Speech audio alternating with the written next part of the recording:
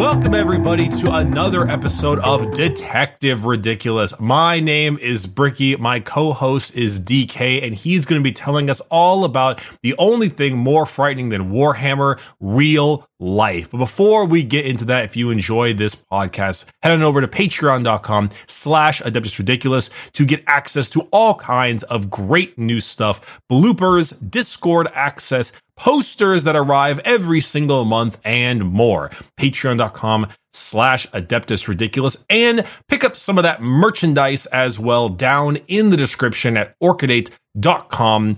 Get yourself posters, shirts, hoodies, and more. Ooh. One take. Easy. Wow. Yeah, usually it takes like 7 takes for Bricky to get all the Patreon stuff. You guys can't hear it, but Shy has to put in some serious work for Bricky intros, you know? Did your mom raise a liar? Yep. Yep, I can tell. Yep. She sure did. You bastard. What? Hey, the people probably believe it, you know? I don't trust the people. Yeah. So are you ready for real life today, Bricky? Are you ready for the real life happenings of Detective Ridiculous? So I think earlier you were like, "Hey, Bricky, remember that whole thing about wanting a short episode? That ain't gonna happen." Yeah, and it's surprising because like this, I didn't expect this one to be a long one. So usually I write out like a script, so it kind of keeps me on track and I don't go wandering off all over the place, even though I still do. And usually, I'll be in the ballpark of like 7-8 pages. This is 11. Oh my god. Yeah, we should probably get started. What god have I harmed to All have this of them. upon me? Your existence has offended all of the Chaos Gods, and I am their redeemer. Mm-hmm. Who is the Chaos Gods in real life? There's just one. It's me. It's you. It's me. All right, let's hear it. But we've got a pretty interesting case on Detective Ridiculous today because we're going over someone known as the Ballarat Bandit. Ballarat? The Ballarat Bandit. So my mind is immediately going to like a ballerina rat. I assume.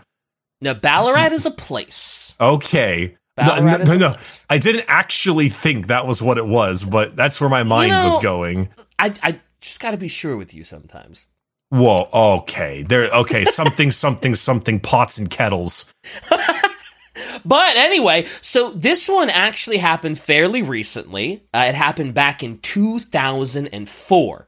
So it didn't happen just yesterday, but it's also not something that happened back in like the ye olden days of 1800s. It happened in the ye olden days of Unreal Tournament 2004.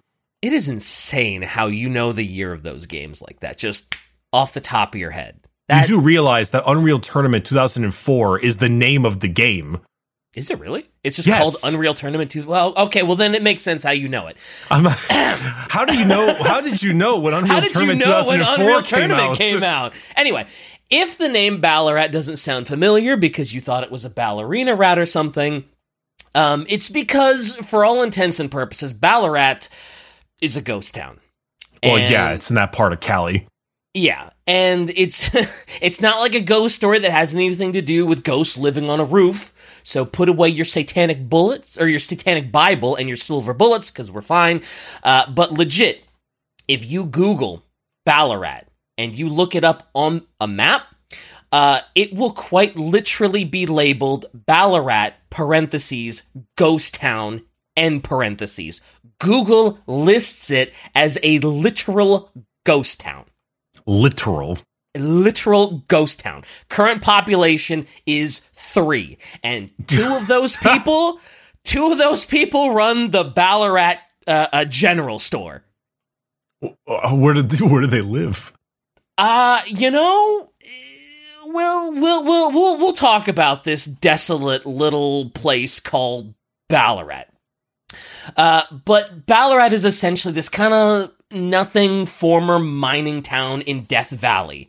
And every source I've seen has been like, yeah, basically the only people living out in Death Valley, kind of around Ballarat, are people that have some kind of past that they either want to erase, or they want to hide from, or they want to just run away from. There are no one who lives in Death Valley. The people want to live there. Because, yeah, it's Death Valley. It's called that for a reason. Summers there easily reach and surpass 120 degrees. Even at its peak, because this used to be a mining town, it had, back in the day, it had a little bit of a gold rush. There were some nearby mines that had some gold in it. Even when the allure of riches was there, it only had a population of, like, 500. Times were different. Also, Death Valley was about to have record heat recently, of like 132. Yeesh. And people were like going to go to Death Valley to check out the heat. And I'm like, oh yeah, that's normal human behavior. I can't wait to be in the hottest place in the world. And people like actually die there. People were going to Death Valley because, oh my God, it's going to be so hot. Yeah. That's crazy. Yeah, people are weird. That is not normal behavior. That is abnormal. All right, anyway. But, like I said, about the only thing in Ballarat worth mentioning these days is the general store. That, and they actually have this cute little green mailbox with an antenna on it, and they're like, hey, everyone, you can mail letters to aliens here. All right, that's kind of cute. That is kind of cute, right? But in early 2004, this little general store, the only thing Ballarat has going for it, had been robbed. It had apparently been robbed of a quad ATV, cash, food, and a firearm. I think it was specifically a .22 caliber rifle had been stolen from the general store. If I was a betting man, I'd say that quad probably belonged to whoever was tending the store, because I can't imagine a rinky-dink little general store in a ghost town actually selling an ATV. I kind of love the idea. I mean, I'm sad that the guy got his quad stolen. But I'm very much like curious as to the whole, like, damn, I got my quad stolen. How am I gonna get out of here? Because he's living in Death Valley. Death Valley. Yeah, I guess he's just walking home. You know? He ain't going home at all. Yeah, I guess I just live in the general store now. So, you know. Goddamn, poor guy. Yeah. So, when you're basically in a ghost town, who exactly do you call when your general store has been robbed? The Ghostbusters. No, there are no Ghostbusters. That's just a movie, Bricky. I don't know if you knew that. It's just a movie. But I saw them at Universal Studios. Oh, well, I guess you can call them then. But the closest police office is actually in a place called Inyo County, which is kind of sitting right between Nevada and the Sierra Nevada. And according to Wikipedia, half of Inyo County actually resides in Death Valley. So you call the Inyo County Police. I'm assuming this is where Inyokern is. I have no idea, but that makes sense. Oh, I passed through Inyokern on the way when I drive to Vegas. So I assume. I would say yes then. Oh, yeah. The other problem is that Inyo County is some 3 hours away from Ballarat. So if this was like an urgent call and it needed an immediate response, well, you're kind of screwed. According to the officer who responded to the call, I think his name is Jeff Holloway, the people living in the surrounding area kind of near Ballarat, they're getting a little scared because there's a bandit on the loose. And like we said, Inyo County is some 3 hours away, so if this on-the-loose bandit shows up to their little spot and robs them, what are they gonna do?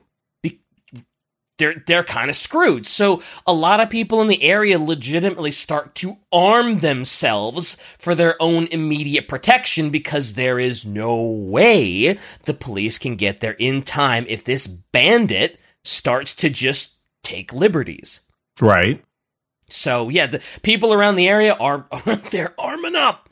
Right. I mean, that's pretty common thing, I believe, in the more rural areas of America with low cop response. Yeah, I mean, I'm sure the police don't love that idea, but like you got to do what you got to do. If the police can't show up for 3 hours, like you got to do what you got to do to protect yourself and your property. So, when you picture the terrain of Death Valley, you probably are immediately thinking like vast deserts, mountains, hills, and of course it being just unbearably hot, which is obviously pretty close to what the area is like, but it also means that tracks are going to be relatively easy to spot and follow, especially tracks from an ATV, which... Of course, there are tracks from the ATV leading away from the general store. So there's a man named Terry Allen that's called in to sort of scope out the area. He's the BLM ranger for this little area, and that's the Bureau of Land Management. So he's called in. It's like, all right, we got to find this guy. You know, someone robbed the general store, and you know, we got to find him.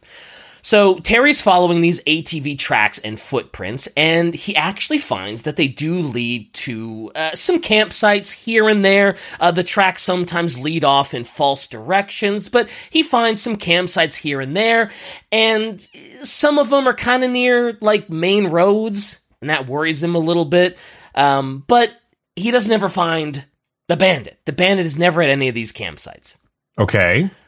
And in a true TV documentary, Terry actually believed that when he came up on like all of these campsites, that at some point the bandit could actually see him, like through a scope or something, because they're thinking like what the bandit is doing is he is getting high vantage points, and he is specifically waiting for like tourists, campers, hikers, stuff like that, and he's like, oh, I'm gonna scope out the campsite, and I'm gonna wait for people to leave, and then I'm gonna jump in there, steal what I need, and then just go.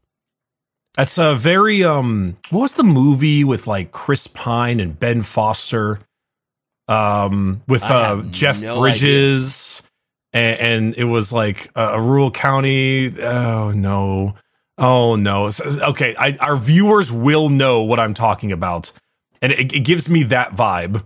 It also actually gives me a little bit of like a No Country for Old Men vibe, with like a little bit, sure, the super long range kind of scoping things out kind of thing. Mm-hmm. Yeah, I don't know how long range his stuff is, but you know, I mean, you know, you may not have a 22 rifle unless chat can. I said chat, comment section. You know what I mean? Yes, I do. You're a streamer. I get it. Unless one of them is able to correct me, I'm assuming that a 22 rifle is not the premier choice of long-range weaponry, because it is an itty-bitty little bullet. Yeah, probably not. So I'm going to assume. Yeah. But he's chasing these campsites day in, day out for like 2 months. 2 months, every day. He's like, oh my God, I keep finding campsites. I keep finding just tracks. Some tracks lead nowhere. Some tracks lead to campsites. And it's just, oh, what a nightmare. But for these 2 months, while he's trying to track him down, people are still getting robbed. Tourists are still getting robbed. Hikers are still getting robbed. Survivalists are still getting robbed. So authorities are no closer to finding him after 2 months. They keep finding empty or abandoned campsites where the bandit had been. They could just never get the jump on him, and it seemed like he was always somehow one step ahead of him, or one step ahead of them. Okay. Which is kind of fascinating, because you're literally doing like Needle in a desert. It's one guy in the middle of nothing. Yep, one guy in the middle of nothing.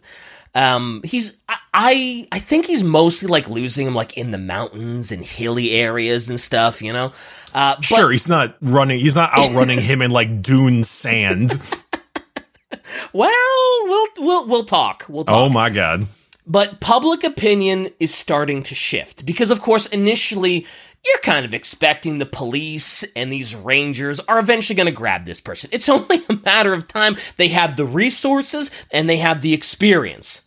But the longer and longer it took, the more and more public opinion began to sour, and it was very quickly becoming more of, oh, they can't catch him. They won't catch them. They're not smart enough. They're not fast enough. This bandit is too good. He's too good for them. They're never going to catch him. Damn sheriffs. Yeah. This is some super trooper shit. And that investigator, Jeff Holloway, in a documentary was like, dude, he was becoming a folk hero. People stopped looking at him as a criminal, and they started to root for this upstart bandit because he was giving the police so much trouble. It was like people were forgetting that he was out here robbing tourists and hikers and everybody that was in the desert, and they were like, oh, let's go, Ballarat Bandit.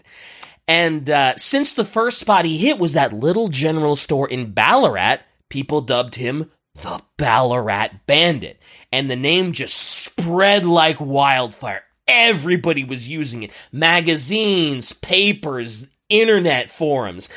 Anybody that talked about him, he was the Ballarat Bandit who was eluding the police and sticking it to the man. So, I mean, obviously, anti-police sentiment has increased a lot in the past couple of years.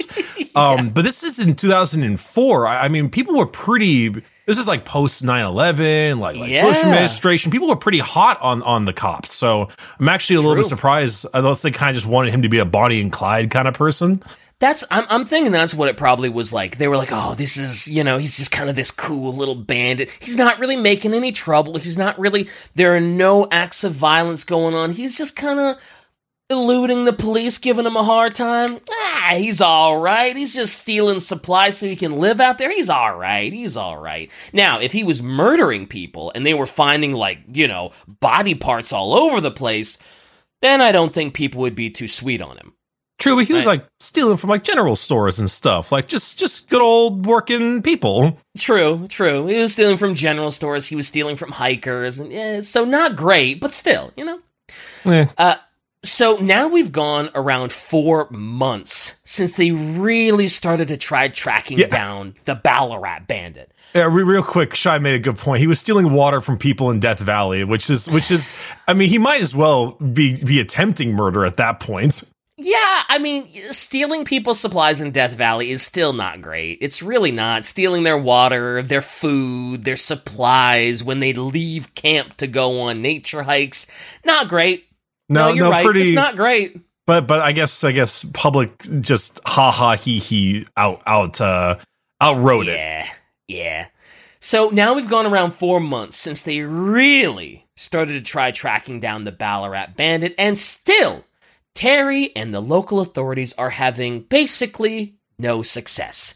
I would imagine at this point they are absolutely furious because, not only can they not find him, not only are people still being burglarized, but the public is siding with this guy. We're trying really hard to find him for your benefit.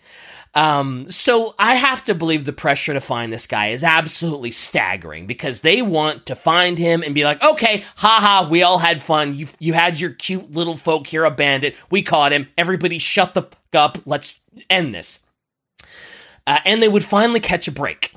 Because there were these 4 off-duty police officers from Los Angeles, and they were just kind of in the area. They were tourists, enjoying nature, hiking, just kind of bonding in the wilderness.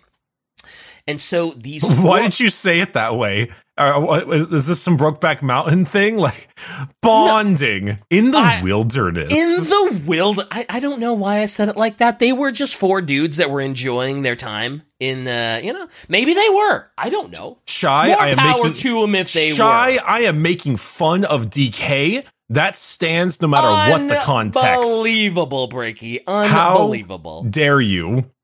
And so, these 4 off-duty police officers are out in kind of sort of no man's land. It's not really no man's land. It's just nature out here. There's really no civilization around. Again, Death Valley.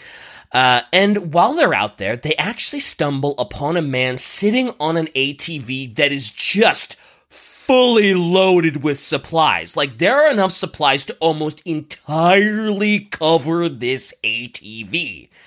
Oh, wow. Yeah, he really is. You can barely tell there's an ATV under there. But they also notice there's a scoped .22 caliber rifle sitting on a bunch of those supplies. So suddenly, being police officers, they're all kind of on super high alert because this guy is just red flag central. He's out in kind of desolate Nowheresville. Nothing he says is adding up. He claimed he was just kind of out here camping, but there's no camp gear, and he's just kind of chilling on his ATV that is overburdened with supplies, and it just seems... Everything about him seems strange, and none of it sits right with the officers at all. Oh, it's my Starfield character. Hey, man, you gotta level up that fitness, all right? You gotta level up your fitness and make sure you can carry more weight. What are you doing? I'm trying. I have to run a lot with high weight. The amount of times I run out of O2. So they kind of small talk with him for a little bit, and it doesn't really help because the off-duty officer's just like, nothing this guy says sounds right. He's just like, oh yeah, I'm just out here camping, enjoying stuff, and they're just like, okay, whatever, dude. And so they start walking away, and one of the officers is like, okay, this is something about that guy's funky, and he turns around, snaps a quick picture when he isn't looking, and he would eventually send this picture, that one that you're seeing right there, to the Inyo County Police, because he's like, man, I don't like the feel of this guy. I gotta tell somebody about it. It's my duty as a police officer to let the local... What accent was that, dude? These are LA cops. What was that? It was just an accent. I don't know I don't know what you're getting so upset about. I'm upset for good reason. But this picture gets emailed to the local authorities, and it does find its way over to Jeff Holloway, same guy that responded to the initial theft in Ballarat. And as he's looking at this picture, he's like, dude, that's the rifle. That's the ATV from the Ballarat General Store. So he's like, okay, it's not a great picture, but we've got a picture of this guy. Not only do we have a picture of this guy, I know that he's still in Death Valley. He hasn't fled off somewhere. He's still in the area, still stealing from people. Okay, so at least, you know what? It's something. It's something. So, again, MO of the Ballarat Bandit thus far, he's essentially he's preying on tourists, hikers, people out here enjoying the wilderness, stuff like that. Scopes them out, watches them from a vantage point, waits for them to leave their camp, and then just robs them blind of whatever supplies he so needs. So, Terry Allen gets word that there are going to be a group of, tourists that are going out to this place called the Barker Ranch, which some listeners might be familiar with because that is the same Barker Ranch that Charles Manson used as a hideout. Oh, hot damn. Yeah, and I believe that's actually where he was arrested, and I think he was found, hiding under a sink or something. Charles Manson, you mean? Yeah. Or... Okay, because I was like, damn, you just spoiled the bandits. He was arrested. Oh, yeah, Charles Manson was arrested there. I think Charles Manson also felt that, there was a secret network of tunnels under Death Valley that he could use to ride out Armageddon or something like that. Charles Manson thought a lot of things, yeah. Yeah, he is... Anyway. So, this is a fairly infamous place that's going to attract tourists and stuff like that. So, it's kind of the perfect spot to keep your eye on if you're the Ballarat Bandit, you want to rob tourists, or if you're the police and you're like, well, that seems like a likely target. Anyway, for whatever reason... the group of tourists that was going to go to the Barker Ranch decide, we're not going to go. We're going to cancel the trip. They hadn't been warned. The Rangers didn't flag them down or anything. It was just kind of happenstance. They just decided, we're not going that day. So Terry Allen and another ranger decide, you know what, let's scope out the area anyway. There might not be any tourists here, but you know what? Maybe we'll get lucky. Maybe we'll find some kind of evidence that suggests that the Ballarat Bandit was scoping the area out. And to Terry's surprise, he actually does spot tracks that were left by the bandit's quad. In the documentary I keep mentioning, Terry specifically said that the quad apparently had some pretty distinct tracks. And I imagine if you've been tracking this guy for 4 months, it's probably super easy to pick up his specific tracks and footprints. So, they start following these tracks for a little bit, and then the tracks turn into footprints. And eventually, they lead to a camp that's sitting in kind of like this low ground surrounded by mountains. But this time, the campsite was not empty, and the Ballarat Bandit was actually there. So, Terry's got to be on cloud 9 because, I've got the Ballarat Bandit in my sight. Day and night, for 4 months, every day, I have been doing nothing but chasing this guy, and now I got him. He's right there. I got him. But the Ballarat Bandit sees them, and he pops up in surprise. He grabs a bag of essential supplies, and then he takes off like a bat out of hell. Like a bandit out of... Never mind. Continue. You tried. I tried. It was stupid. Anyway, go ahead. But so the Rangers take off after him. But this bandit, man, they're making no ground on him at all. They're huffing, they're puffing, they're giving it all they've got. And these Rangers are by no means out of shape either. They are pretty fit, and they are running as hard as they can.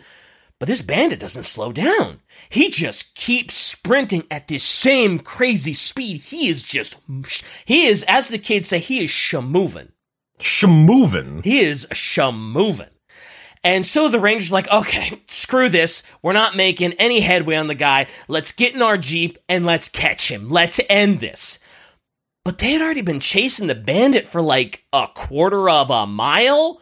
So they've got a little ways to go to get back to their Jeep, and the bandit is still sprinting his brains out the entire time across these desert flats in 120-degree weather. He just doesn't stop. So, again, this is the thick of Death Valley. Not a cool spring day. This guy is on a mad dash. And even when the Rangers get back to their Jeep, they said they had to bring out the binoculars to check and see where he was. He's still running, still in the distance. He's leaving this little puff cloud of sand because he is still just going and just doesn't stop. He is so far away that even in their Jeep, they're like, dude, we can't catch him. He's too far ahead. We're screwed. He got away. Man, adrenaline is a hell of a drug. Apparently, because he outran him. He just completely vroom. And it just added another notch to the folk legend that was the Ballarat Bandit, because they were onto him, and he just boom outran him. He just decided to outrun the cops on foot in Death Valley. In the place named Death. Yeah, and he just outran him. No problem. They wouldn't even try chasing him in the Jeep. But, at the very least, they had a fresh campsite that is full of evidence they could at least potentially use to paint a little better picture of the Ballarat Bandit. Because remember, he didn't have time to clear anything out. All he had time to do was grab his bag of essentials, hightail it out of there. So maybe they can figure out motivations, get a better idea of why he's out here, what brought him out here, anything, something. And as they're looking around his campsite, they realize that this guy obviously has to have some knowledge of how to survive in the great outdoors. Not just because he was able to sprint his ass so hard through the desert, but also because, despite how his quad looked in that one picture, where it looks like he just stacked everything willy-nilly. His campsite is ridiculously well organized. In that documentary, they said that he would bury his trash and his food. I'm assuming he buried his trash so it wouldn't give away that he was there, because obviously if there's a bunch of trash blowing in the wind, there's just, obviously someone's there. And I'm assuming he buried his food because, well, he's literally a bandit that steals food and water from other campsites, so I'd assume he buries it so someone else doesn't come along and do to him what he's doing to tourists. Or possibly like wildlife. Oh, yeah. You don't want like a wolf or something coming around eating all your food. Fair enough. A wolf? I don't know. What's something? DK, what do you think lives in Death Valley? I don't know. Scorpions, wolves. I'm gonna lose it. What? They also said that even though he had left the campsite, they could tell that his camp was arranged in such a way that he could very easily pick up, move to another campsite, and not really have to worry about anything that he left behind, like food, water, essentials. So I'm guessing he probably always has like this panic bag right next to him just for such an occasion, so he is always just ready to go. Coyotes, wolves, tomato, right? Yeah, we're fine. No, do not give him vindication. Oh, yeah. Thank you, Shai. It's fine. Don't worry about it. I'm worrying about it. But it seemed like the campsite actually made alarm bells start going off for the Rangers. Listening to this one documentary again and hearing the officers talk about it, they seemed really worried that he was so willing to just run himself stupid. And he did have a bit of a cache of firearms that he stole from people, too, at this campsite. So... maybe he committed a crime a bit more rough than... Exactly. They're thinking that maybe he's not out here just for petty theft because he enjoys it. Like, sure, when they eventually catch him, is he going to get put in jail for petty theft of, well, maybe not petty. He's going to get put in jail for stealing from people and all that, but it's like, okay, that's not like a life sentence. But if he has a record and he's maybe like a lifer that's on the run from jail, that would make him run a little harder. Or if he was planning something on a much bigger scale, like if he's stealing all this stuff from people because he is preparing to do something a lot worse, you gotta be extra careful around him, because who knows what they don't know why he's out here. Right, and we discussed earlier that you're not really living in Death Valley of your own volition. Yeah, there's usually a reason for you to choose to come out to Death Valley and, like, survive here. So, a little more time passes, like a couple weeks or so, and I think they get an anonymous call from just a local. Just an anonymous call, and they're like, look, we found a campsite. Think it might be one you're looking for, so maybe scope it out.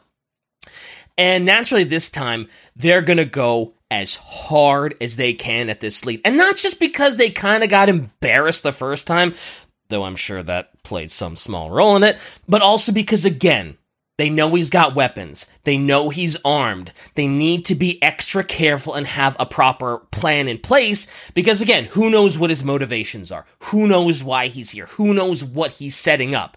So they legit get as many Death Valley police and rangers as they can, and they're planning to storm this campsite.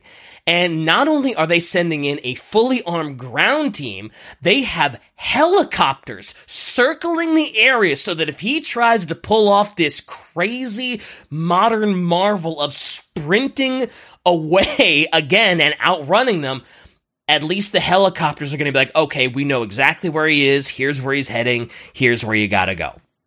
So they are just like, okay, we are going to get this guy. We got him. We got the campsite. The big guns. And so they storm the area, helicopters buzzing overhead. But the Ballarat Bandit is nowhere to be found at the campsite. Is all this stuff there? They don't really find... It doesn't seem like they find anything new. They just kind of find an abandoned campsite, and they literally spend the rest of the day, circling the area, combing the area. Helicopters, get a better look at stuff. Tell us where he is. What's going on? Come on. And they just come up empty. No one can spot him. No one sees him. He slipped through their fingers again.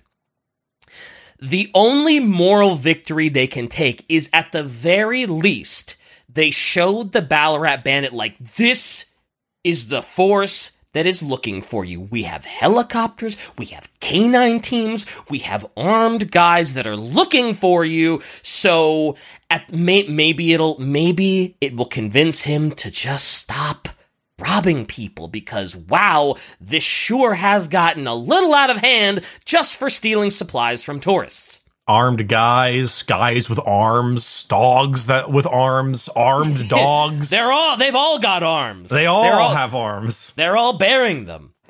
Helicopters with arms. And, the Ballarat Bandit does go quiet for a little bit.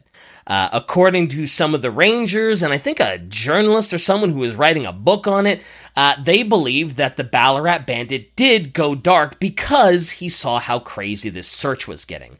After you get your camp raided by helicopters, armed police officers, and the whole 9 yards, it's like, well, maybe things are getting a little hot. And not in the temperature sense, because it's Death Valley. It's always hot. Don't forget about the armed dogs. Oh, yeah, and the armed helicopters, yeah. And the dogs with arms. Oh, yeah. Multiple arms, not just the 4 legs they've got, yeah. Anyway, so the Inyo County Police wouldn't hear anything about the Ballarat Bandit for several months, until they get a bit of a weird call from a place called Nye County. And Nye County is basically like central Nevada for the most part. It's just like this massive, desolate desert area. It's kind of like Death Valley New Game Plus. Maybe not as hot, but still, it's just this big, desolate desert area just smack dab in the middle of Nevada. I think Death Valley is already the New Game Plus. This is easy mode Death Valley. True. Maybe, yeah, Death Valley is like, I guess it's the Nye County New Game Plus. Maybe that's a better word. Hard mode, yeah. But anyway, Inyo County Police get a call from the authorities in Nye County, Nevada, because they had this really strange and kind of alarming finding in their area. So first, there was like this little ranch owned by a man named Donald Jackson, and his ranch was robbed of a tractor battery and, I kid you not, a little red wagon. Not like a red station wagon. This is legit little red wagon that children play with. And according to the documentary, the Ballarat Bandit dragged this little red wagon with the tractor battery in it for 10 miles. No joke, I think it was Donald Jackson, the owner of the ranch, and his son-in-law, followed the tracks of this little red wagon and the footprints for 10 miles. It should be noted that Donald said that tractor battery was some 120 pounds. And not only that, apparently the bandit had made several dummy tracks, again, with this 120-pound battery, so he actually probably went more than 10 miles, because he made dummy trails that spawned off into nothing and then went about his normal way. Well, now I know why he took the wagon. Yeah, he took the wagon so he could, drag around the battery. So, yeah, I mean, I guess he had to make sure nobody was following him, just like he did with the ATV back in Death Valley. This guy really is taking every possible measure, and that does make it very suspicious. Right? He knows what he's doing. So what they come upon at the end of these tracks was a Subaru that had been presumably abandoned by the bandit. I'm assuming he figured, hey, I need some kind of battery to jump the engine in my dead Subaru.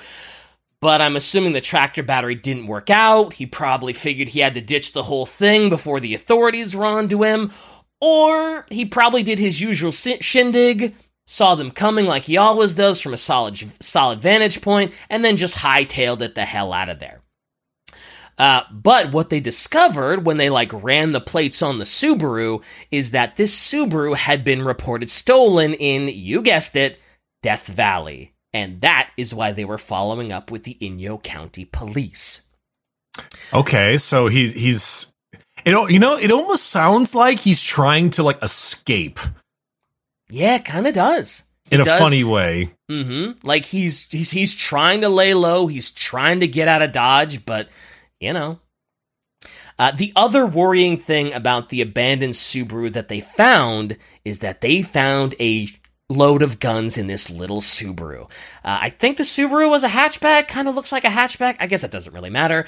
But yeah, he had I think they said he had 14 rifles and a bunch of extra scopes stowed away in this car. So this is naturally a problem. They're probably thinking that up until this point, we've been actually kind of lucky that this hasn't devolved into a firefight. And also, it puts them on even higher alert because they really, really need to bring this guy to justice somehow because he's stockpiling a lot of weapons. One of those campsites they found before had a bunch of firearms. His abandoned Subaru has 14 rifles in it. What the is he planning to do? This is, when did I mentioned earlier, about the whole, post 9/11 kind of mindset. When was Columbine? What year was that? Oh boy, I don't know what year Columbine was. Because I know there was a lot of fear, during that period of time afterwards. 1999. 1999. Okay. It's pretty. It's in the ballpark. 5 years. Yeah. Okay. Yeah. So they get another lead on a campsite of the Ballarat Bandit, and they're probably look, we've really got to take care of this. We don't know who this guy is, why he's out here, what he's capable of. He knows how to survive out here. Dude, so aside from and it's weird because aside from firearms and supplies, he's also going after and looting really weird things. He really loves to loot cooking spices and true crime cassette tapes. Cassette tapes that have true crime stories on them. I wonder if he had a copy of Detective Ridiculous, all trademarks reserved. Oh man, are we gonna make retro cassette tapes? I would love that. That would actually be so cool. That's a great merch idea.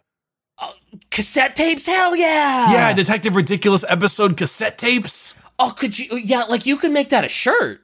Ooh. That could be the Detective Ridiculous shirt. It's just it's this old school retro cassette tape with the logo on it. $1 million, baby. $1 million, baby. So, they have a lead on another campsite, and the Nye County police are you know what?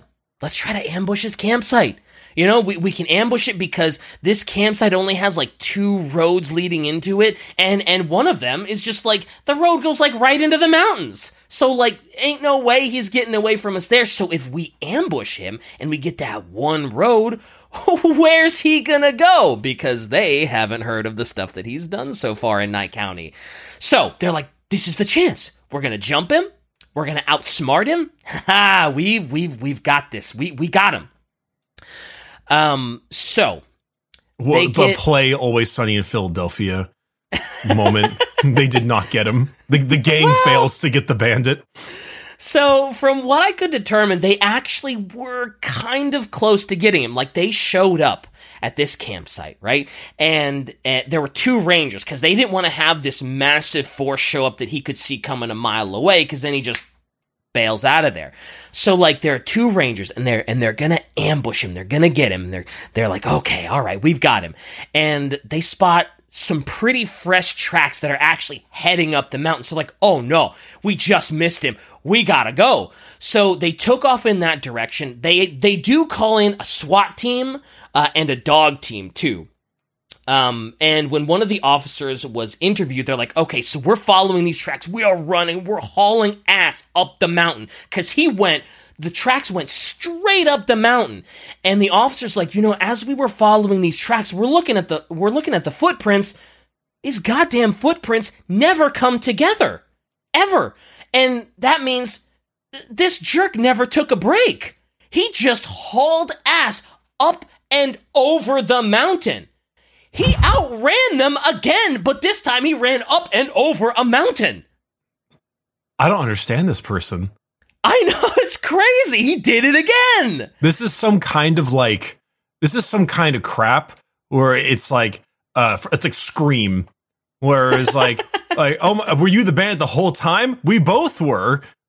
In reality, it's two people because holy shit, the volume of stuff he's done. Yeah, it's crazy. And so they're like, well, damn it, we'll investigate the campsite.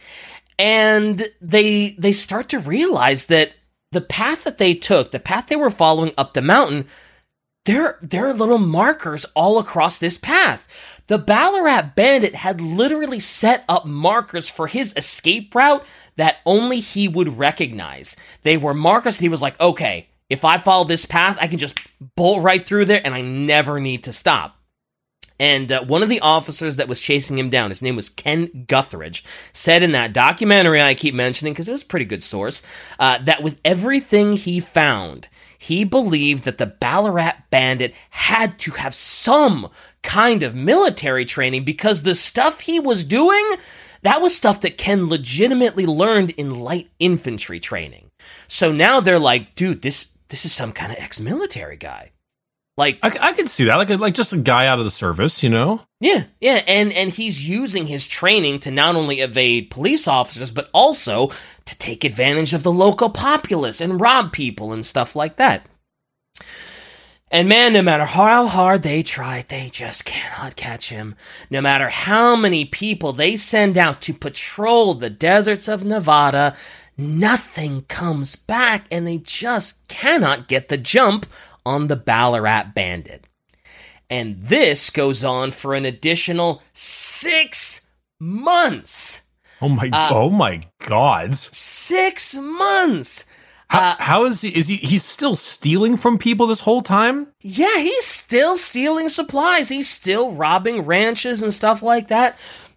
But that 6 months wasn't necessarily wasted because they did pick up a few things about the Ballarat bandit from some of the campsites that they found.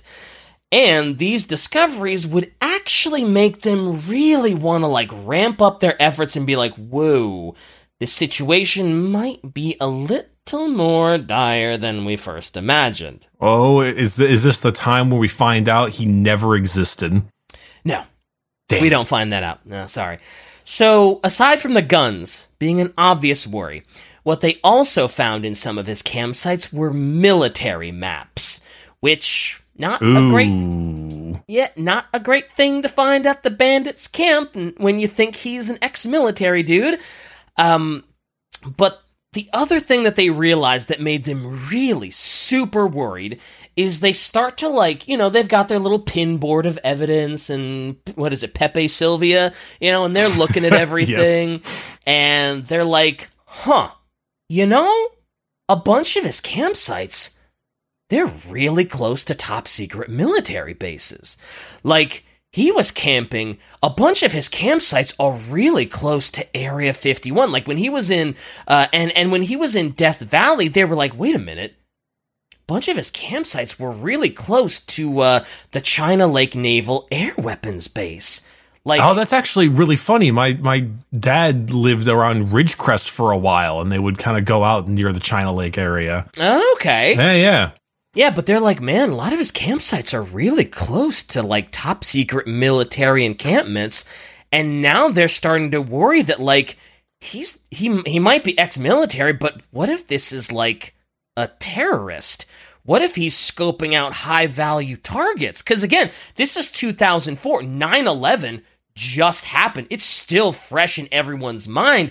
So if this guy's camping around top secret military bases specifically, and he has military training, we gotta find this guy now. This could be catastrophic if we don't find him, because what is he doing?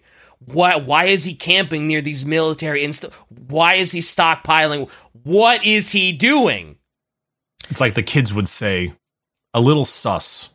Yeah, it's a little sus. It is very sus at this point. It's actually extremely sus. They are very worried. So they have people from Inyo County and Nevada combing the deserts again, literally day and night. They want to leave no stone unturned looking for this guy, because if he's planning what they think they're planning, this is a problem. They also get so worried about it, they call in the Department of Homeland Security, and they get them to send search planes, they get them to send helicopters, and they're making damn sure that if he's hiding in some little draw in the mountains or some little outcrop in the middle of nowhere, they're gonna find his ass. Disgruntled ex-military guy stalking up for a raid is a pretty rough one.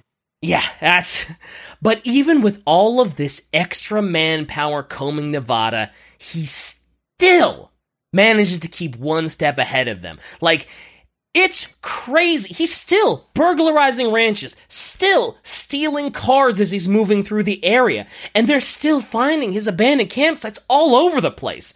So they kind of know the general direction that he's moving in. He's kind of moving north, but then he just comb the desert. Yeah, comb with literal comb, indeed. And I think he ends up stealing a Toyota, a Ford pickup truck, and I think he has to steal another different ATV just so he can, properly move through. But yeah, so he's moving through like northern Nevada, and then just the trail goes cold, and he vanishes again. Which, for the Ballarat Bandit, that's probably the smart thing to do. There's no way he doesn't realize that all of this massive humanity is there for him to capture him. This, my friend, is the time to lay low. Cool it on the burglaries. Unless you really, really, really need water and food, there is no need to do anything. Just, at this point, he's got to be thinking, I need to chill and just lay low, and I need to just not be seen. In fairness, he might need these things because he is in, what's the name of this place again? Well, he's in Nevada now, Oh, that's true. Oh, wait, no. That doesn't make it any better. He's still in the desert. He's still in the middle of a desolate desert. He still needs those things. People forget that Vegas is not some coastal city. It's in the middle of nowhere. It is a desert. The Strip is great, but outside of the Strip, not so much. There's nothing. Have you not played Fallout New Vegas? But Terry Allen is thinking this too. He's like, you know what? He probably is trying to lay low. And he kind of thought that, you know what? That bandit, he might straight up just not be in Nevada anymore. Like, it's gotten so hot with patrols and helicopters, and the Department of Homeland Security is there. So his thought process is like, you know what? What if the Ballarat Bandit isn't in Nevada? And if he's looking for safe haven, what if he went back to one of his old hideouts where nobody would think to look for him? Kind of hiding in plain sight because they can't see the forest for the trees. So Terry Allen is actually checking out one of the old cabins that the bandit used to hang out in. And he says when he comes up on this cabin, he can smell smoke, like maybe someone had been cooking, And when he entered the cabin, nobody was there. But he found a half-smoked joint that was still smoldering. So he's like, ooh, he was here. Maybe he saw me coming. He heard the Jeep, and he bailed. Must have been in a hurry. Yeah, still smoldering is like... Yeah, that thing was still smoking. That's out of a movie. Mm-hmm. Also in the area, there's another ranger that's kind of just out on patrol, looking around, doing his job, and he spots this really weird-looking Chevy flatbed truck. It's this kind of ugly lime green colored thing, and it has all these like little 5-gallon buckets around it. It's got a bunch of stuff in the bed, and it's just kind of out in the flats. Like, it's not all abandoned and picked to death or anything. It's just kind of like there. So the ranger, his name is David Brenner, decides to check it out. And in one of these little buckets, there's some marijuana plants in them, like little potted marijuana plants. Man was smoking joints in 2004 in the middle of Nevada? And at this, they're just tiny little saplings at this point, just little sproutlings. But they're also cooking supplies. There are these 2 wooden planks that are on the flatbed, which is probably a ramp for an ATV or something. In the driver's seat, he found a .22 rifle, some credit cards, and a driver's license for a man named Seth D. D's nuts. I was waiting for it. I was giving you a chance. You knew it was coming. Yeah, I did. I knew. And this is one instance where luck was not on the Bandit's side, because this particular ranger, Dave Brenner, had been working on the Ballarat Bandit case pretty much the whole time. And he specifically remembered that stolen Subaru that was found abandoned in Nevada, the one that the Bandit tried to jumpstart with the tractor battery. That car was stolen from a man named Seth D. And damn it. This was his stolen driver's license. I thought we knew the Bandit's name. No, we didn't. So Dave Brenner immediately, even though he's like, okay, that's not the Bandit's name and identity, but dude, this is his stuff. This is his truck. This is his weed. This is his gun. These are his supplies. Dude, I've got him. Man, smoking a J out in the middle of Nevada while arming for Y2K. Oh, wait, we're past Y2K. Yeah, while arming for the apocalypse. Yeah. But would you believe it? In this remote area of Death Valley, Dave Brenner can't get a signal. He can't call for backup yet.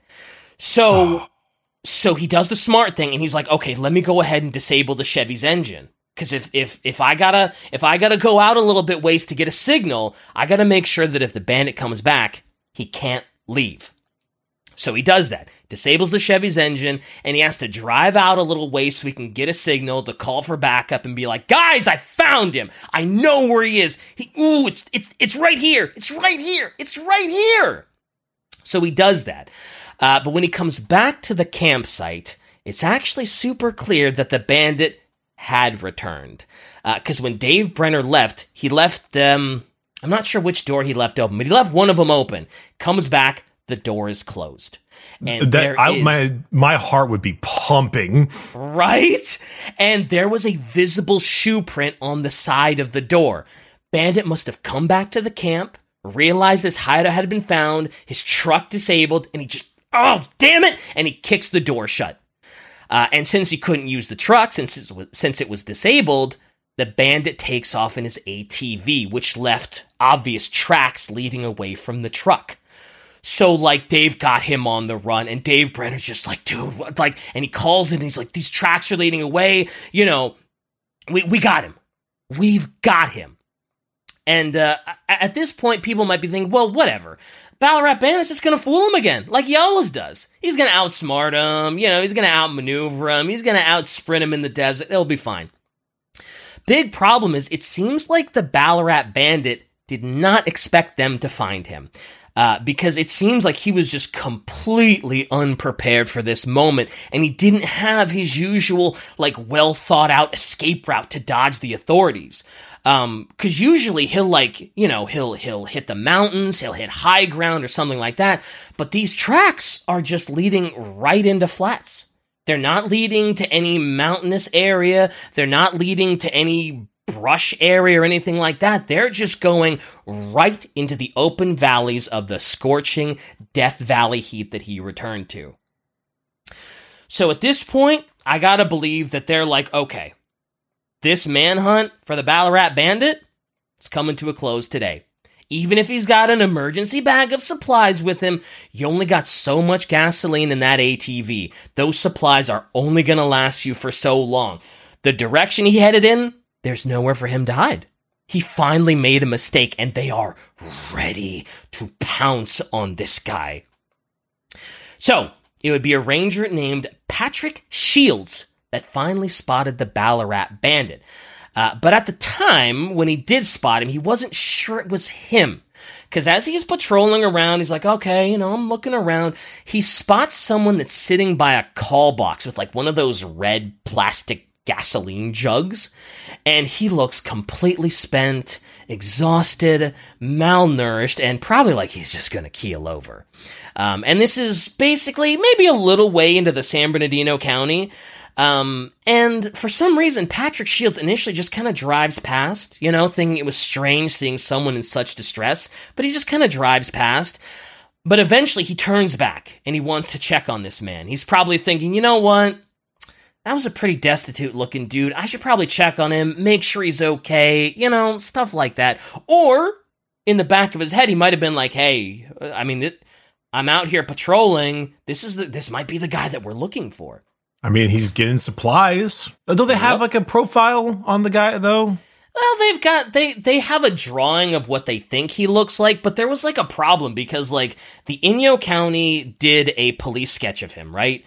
And the Nye County did a police sketch of him, and if I remember correctly, there was some dispute about them not looking the same and the sketches being a little different.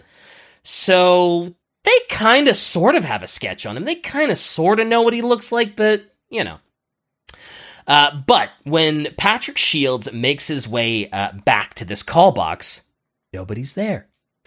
There's some footprints leading away from it. So Patrick Shields calls in to Dave Brenner, and he describes the tracks, he describes the footprints to Dave Brenner, and Dave Brenner's like, that's him, oh my god, that's him. Those are the tracks, that sounds like the footprint I saw on the side of the Chevy.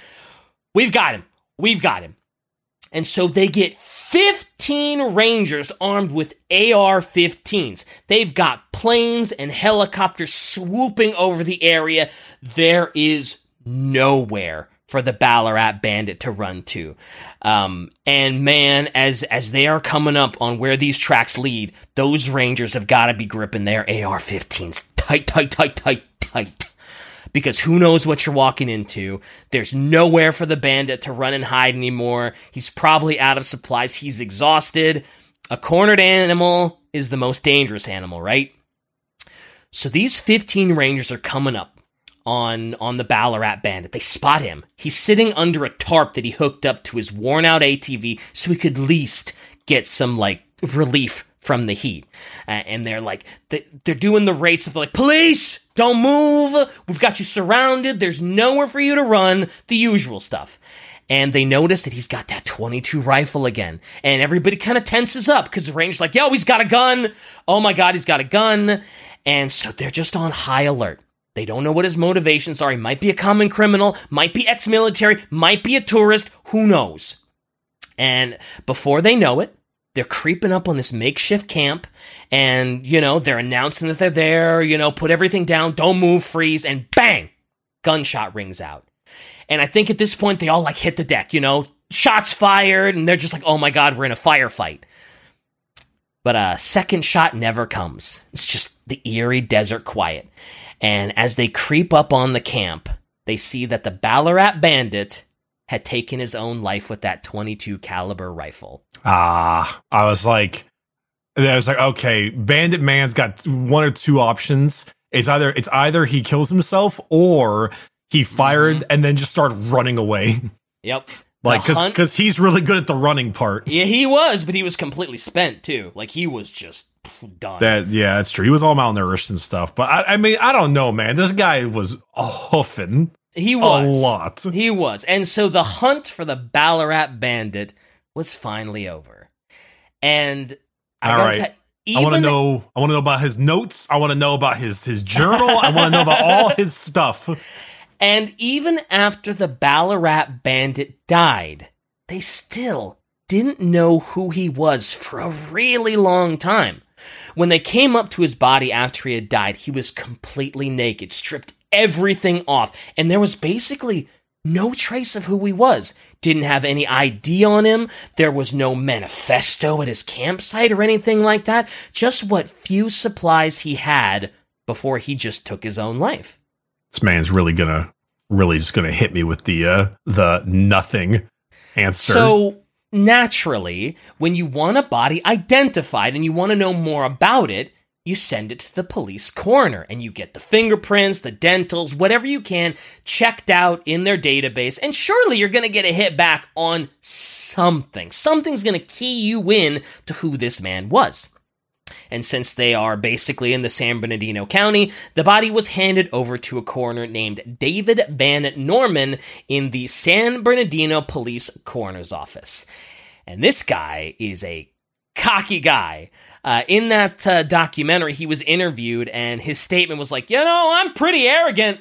I'm never going to fail. I'm always going to figure out who these people are, which is probably the mindset you kind of have to have if you're going to be a police coroner. Anyway, first thing he does is run the prints, and which is logical, first place to start. But the fingerprints don't yield any results. No matches. So he starts doing DNA tests, dental tests, any test he can think up, and they all turn up negative. No results. They can't figure out who the hell this guy is or what he was doing in the area. Somehow, even when the Ballarat Bandit was dead and gone, he was still eluding the police. He was still putting them on the chase.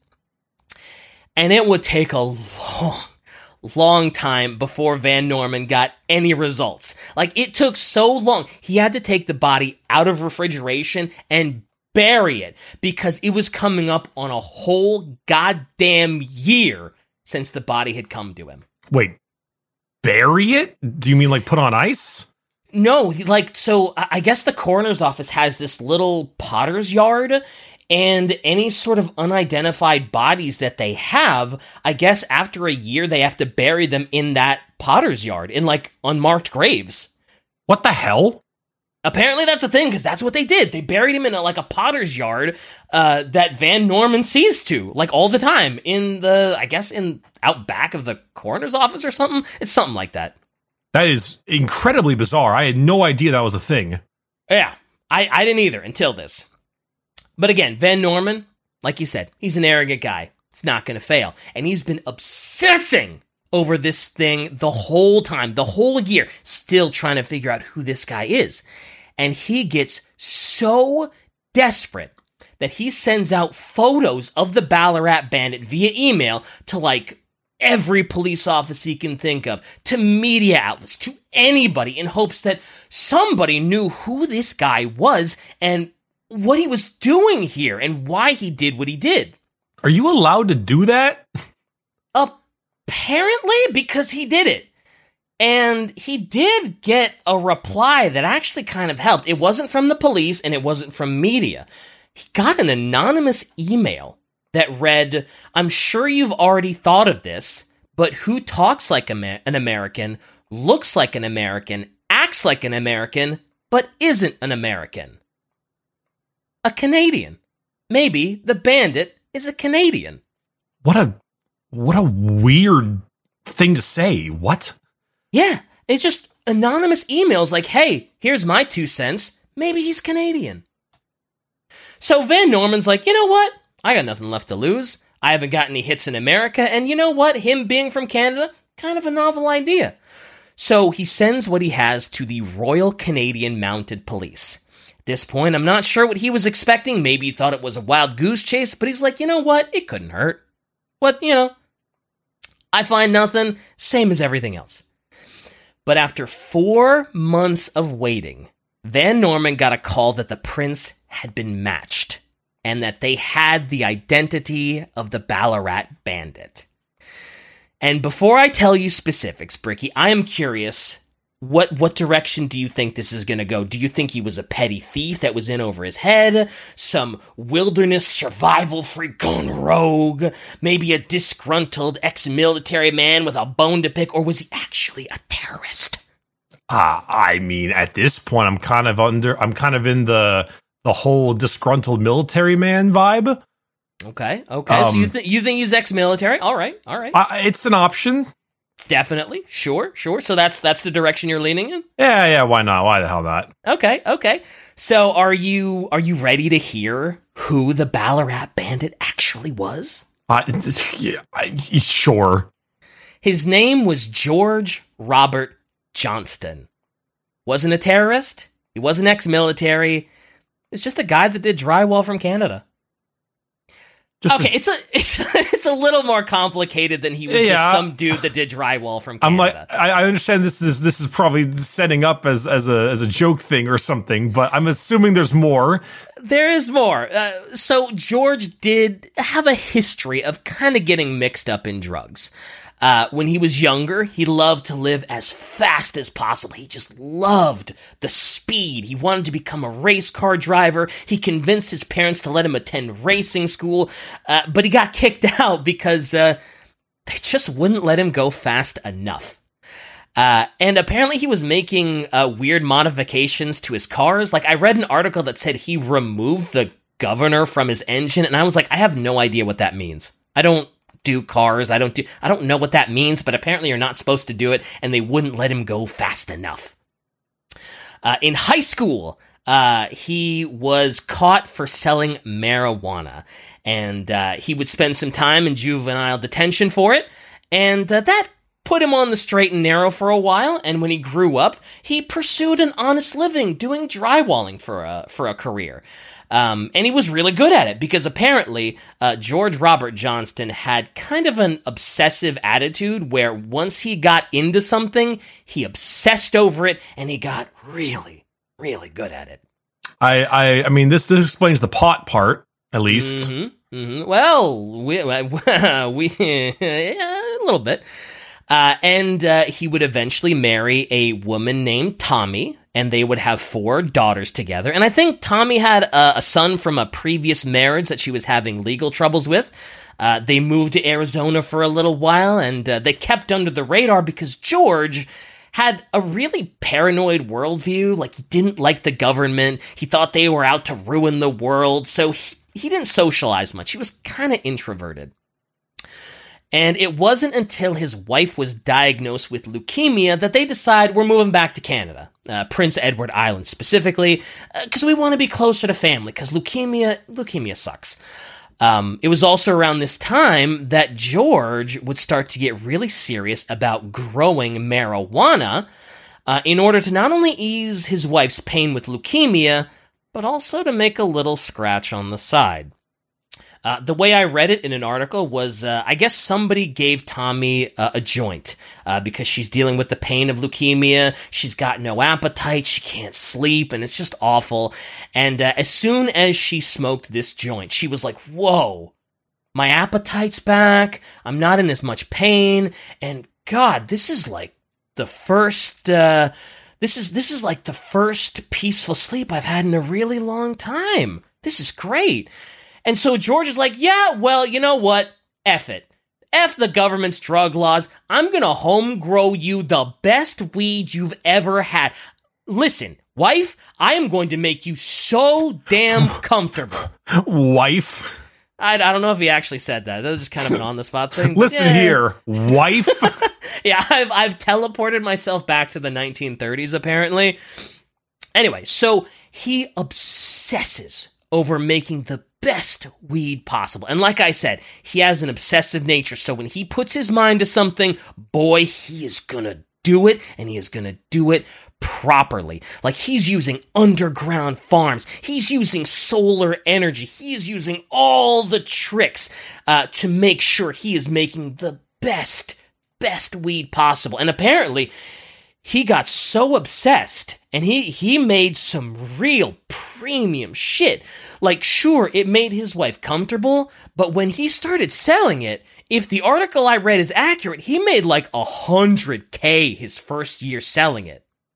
That is actually extremely impressive, yeah. Yeah, especially in 2000. Well, I guess this would be like 2002, 2003. That's really good money for that time frame. Yeah.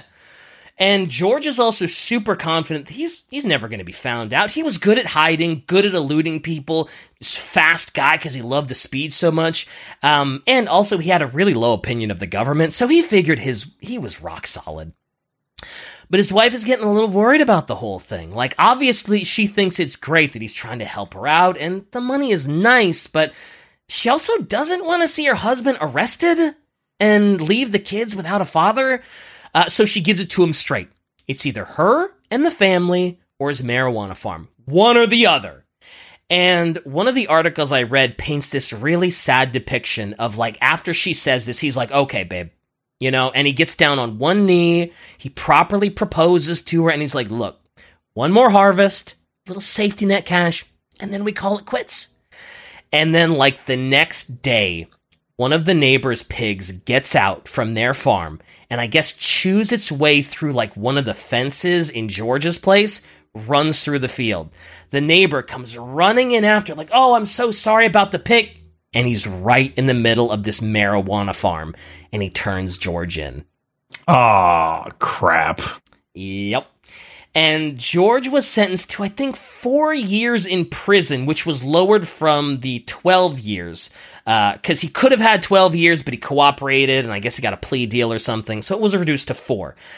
But he only spent about a year of that sentence in prison, but his mental health took a massive spiral downwards. Because he was kind of obsessive and paranoid person, life on the inside was really, really brutal on him. He couldn't sleep. He was uneasy all the time. According to his wife, Tommy, when he asked for medication to help him sleep, they gave him some weird prescription pills that weren't actually meant for use as a sleeping aid, and instead they made him, like, even more paranoid. They caused hallucinations, they gave him anxiety attacks, and it just really, really screwed him up. Like, she said she could tell he had some kind of mental breakdown in prison after just, like, a week. It hit him hard, and it hit him fast. So, when he was paroled in 2000, because he only spent about a year in prison, his life was a total mess. Like, he couldn't do a whole lot. The article said that Tommy mentioned he would kind of just sit and hide in his closet weeping all day, tugging at his beard, just very kind of like manic, depressed. And eventually later that year, George would leave his family, who were now in British Columbia, and he would make a trek to the United States. His intention was he wanted to find a faith healer that could help him. He could be out in the wilderness. He loved the wide open wilderness. According to his wife, Tommy, he loved the romantic idea that he could live out in the wilderness where a man could be a man, a woman could be a woman, and a handshake meant something. So he felt really guilty about his mental condition. He felt like he was ruining the family, that he was just this massive burden, and he just hated seeing what he was doing to his family. So he wanted to head out to the States, find a faith healer, get his mind right, and then come back to his family and live happily ever after. Is there any particular reason why he chose the States to find a faith healer? Was there not one in Canada, or did he just sick of the Canadian government? Probably all of the above. And like I said, he really liked the sort of desert wilderness, and he was just like, oh, that's gonna be the land that gives me peace, and maybe that's where I'll find my faith healer, and that's how I'll get my mind right. I was just thinking, because, like, if he likes the wilderness, he's got plenty of that in Canada. Yeah, in Canada, sure. But he might like deserts and, you know. Sure. And that's what led George Robert Johnston, the Ballarat Bandit, into Death Valley. That's why he was there. And it just seems like his mental health did not get better. No, it did not get better, and yep, it seems like it just got worse, and he just got more manic, and he just got more paranoid, and obviously the wife was completely flabbergasted when she heard the news. If I'm not mistaken, they actually heard that he was the Ballarat Bandit because I think one of their daughters saw a news clipping about it, and they saw his identity in there, and then of course they got the call from the coroner that was like, hey, you know, we got to talk to you about your husband, and yeah, that's not great. You know, I'm not gonna lie. Yeah, he was probably just was horribly confused while he was being chased by the military for stealing food and water on a quad. From the point of view of George Robert Johnston, he must have been absolutely just so confused as to why such a massive force was coming after him. Did he not? He stole so many guns, though.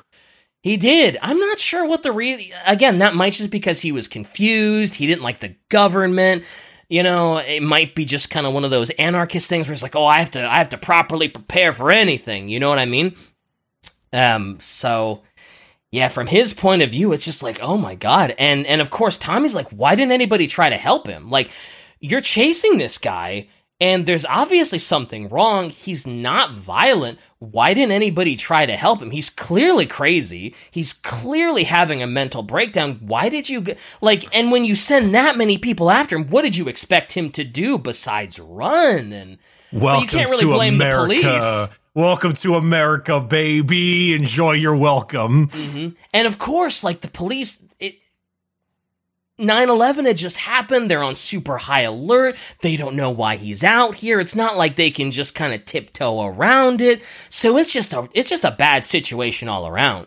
It is a real bad situation all around. And he is, as far as I know, his body is still in San Bernardino in that coroner's little Potter yard or whatever. And the family is trying to get his body exhumed and brought back to Canada so his final resting place can be with them. Still, I think after it's still 20 there. years? I believe so. I don't know. The documentary and most of the sources I've seen were written a while ago, like 10 years ago or something. So maybe they got him back, but there are shockingly not a lot of sources on the Ballarat Bandit. There's a couple YouTube videos.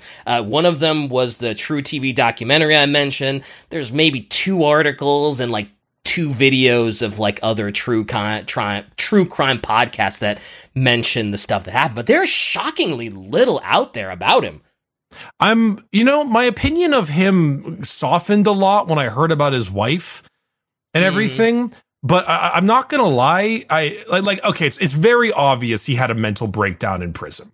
Oh yeah. Very, no very doubt about obvious. That. Yeah. But at the same time, I feel like abandoning his leukemia stricken wife to go on a spirit journey, it feels rather irresponsible as well. True, but at the time, like, his mental health was so bad that the care dynamic had completely shifted. If I remember right, that's a good point. They were like, at that point, it was basically the leukemia-ridden wife that was trying to caregive for just this mentally broken man that was just a pile of depression and anxiety and worry and paranoia that was just sitting in the closet weeping all day. So, I wonder what happened to him in prison. He just had a mental breakdown. Like, prison just does that to people. And like we said, he was already kind of paranoid and obsessive and not sleeping. And then they give him these medications that just don't jive with him at all. And he just poof. I guess the medication could have definitely played a role into it. But considering that he wasn't there for, a year is a long time still. It's just, it's interesting to see how significant of a breakdown it was, and it's like a little, I don't know. I mean, obviously, I've never been to prison. I can't really discuss it, but hopefully it stays that way. Hopefully it does stay that way. Maybe the guy was just like your classic hippie, because he was a bit of a hippie kind of guy. Maybe just going to prison. Just the fact of being in prison just screwed with him so much. And in his mind, he probably didn't want to go back because prison is what started this whole mess to begin with. It screwed him up so bad. That's why he was trying to look for the faith healer. So he was like, no, I'm not going back. It also does explain why he was running so hard. Like, I don't want to go back to prison, not because of obviously, I don't want to go to prison. That's bad. But because the last time I went to prison, it ruined me. Ruined you. Yep. And it ruined the family. It broke up the family, basically. And yes. And most people if 9/11 hadn't happened, probably wouldn't have been as big of a deal as it was. They probably wouldn't have assumed he was a terrorist. And he probably would have just gone down in history as just some rogue outlaw. And they wouldn't have tried so hard to, Yeah, this really does feel like a major, like 9/11 was a big part of this because, right after this dude getting guns at a military base, we are still suffering the effects of 9/11 in our fucking airports. Mm-hmm. And this was only a couple years after, so they're even on higher alert. And So you can't really blame the police either, because I know in the few interviews I saw with Tommy, she is very critical of the police not trying to help, being like, oh yeah, they're just a bunch of bozos chasing a crazy guy through the desert, and they refuse to help him. And it's like, yeah, but again, considering what's just happened, and they don't know, and he's stockpiling guns, and like, what are they supposed to do at that point, right? Like, in hindsight, it's easy to be like, oh, come on, he was just an outlaw guy. It's like, yeah, it's post 9/11, guns, you don't know the motivation, there's a military base here, there's a military base there. What are they supposed to do? It's definitely one of those things where, like, you wish times were just simply different. Like, it's hard it's really hard to explain for, I mean, I'm sure we have fans that were probably born after 9/11, you know, people who were born after 9/11 can drink now, which is insane. Man. That makes me feel so old. Why did you say that? I know. I'm sorry. Why did you say that? It happened 22 years ago. Why did you say that? Why did you tell me that? But to continue that point, the whole, like, it's hard to describe, especially now with how hypercritical we are in this day and age of the American government and stuff like that, how, like, rabid people were after 9/11, how much they were like, hell yeah, war, let's go. Yeah. It was crazy. Yeah, the country wanted blood. Yeah, like I think this might be wrong, but I think it was like one of the highest approval ratings for any president in a while was right after that. Probably. It was pretty crazy. So yeah. It makes a lot more sense now, thinking of like why they hunted this man across Death Valley. Department of Homeland Security, helicopters, search planes, K-9 teams, AR-15 armed rangers. Like, yeah, they thought they had a terrorist on their hands. Is AR-15 like really that big of a deal? I guess not really in the grand scheme. I mean, it's more than a 22. It is certainly more than a 22. More than a 22 anyway, yeah.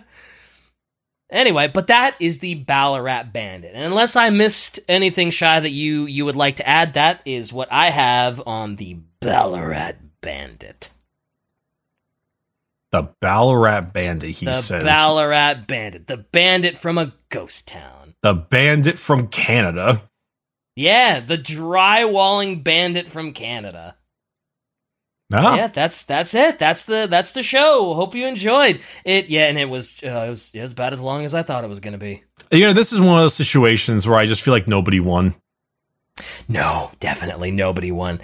I think, I'm trying to remember, I think it was in that same documentary, it was David Brenner. He was like, in hindsight, yeah, it was just a bad situation. And now when something weird like this happens, now I'm just like, oh yeah, that Ballarat Bandit thing. I should maybe look at this from a different point of view and not immediately jump to like, oh my God, terrorism. Yeah. Yeah, that's good that there was a little bit of hindsight at least available. Yeah. Yep. Shy says, imagine the faces of the police when they're like, we figured out who he was. He wasn't a super agent or terrorist or ex-military. You were completely out-physiqued, outsmarted, and outmanned by a mentally ill drywall Canadian guy. Yeah. No, you're forgetting the stoner part. Yeah, I mean, and like, apparently he made some crazy hybrid of marijuana, too, that everybody was very impressed with. Crystal blue persuasion. Yeah. So, yeah. Well, there you go. Interesting story. Not how I thought it was going to go. Me too. When I was researching this, I was like, okay, surely this has got to be some kind of crazy special agent. Like, no, Canadian drywaller that was just not having a good time. And it was like, oh, well, that's sad. I like that phrase. Yeah, no, just Canadian drywaller. Yeah, and it's just like, and then as you hear the details, it's like, oh, well, my day just got a lot more depressing. I'm not happy anymore. This was fun, and now it's not. I lost my smile. Anyway. All right. Take us home, Bricky. Thanks for listening, everyone. Remember, if you're going to outrun the police, smoke more weed. We here at Adeptus Ridiculous do not recommend outrunning the police while on weed. We do recommend weed. God damn it, Bricky. God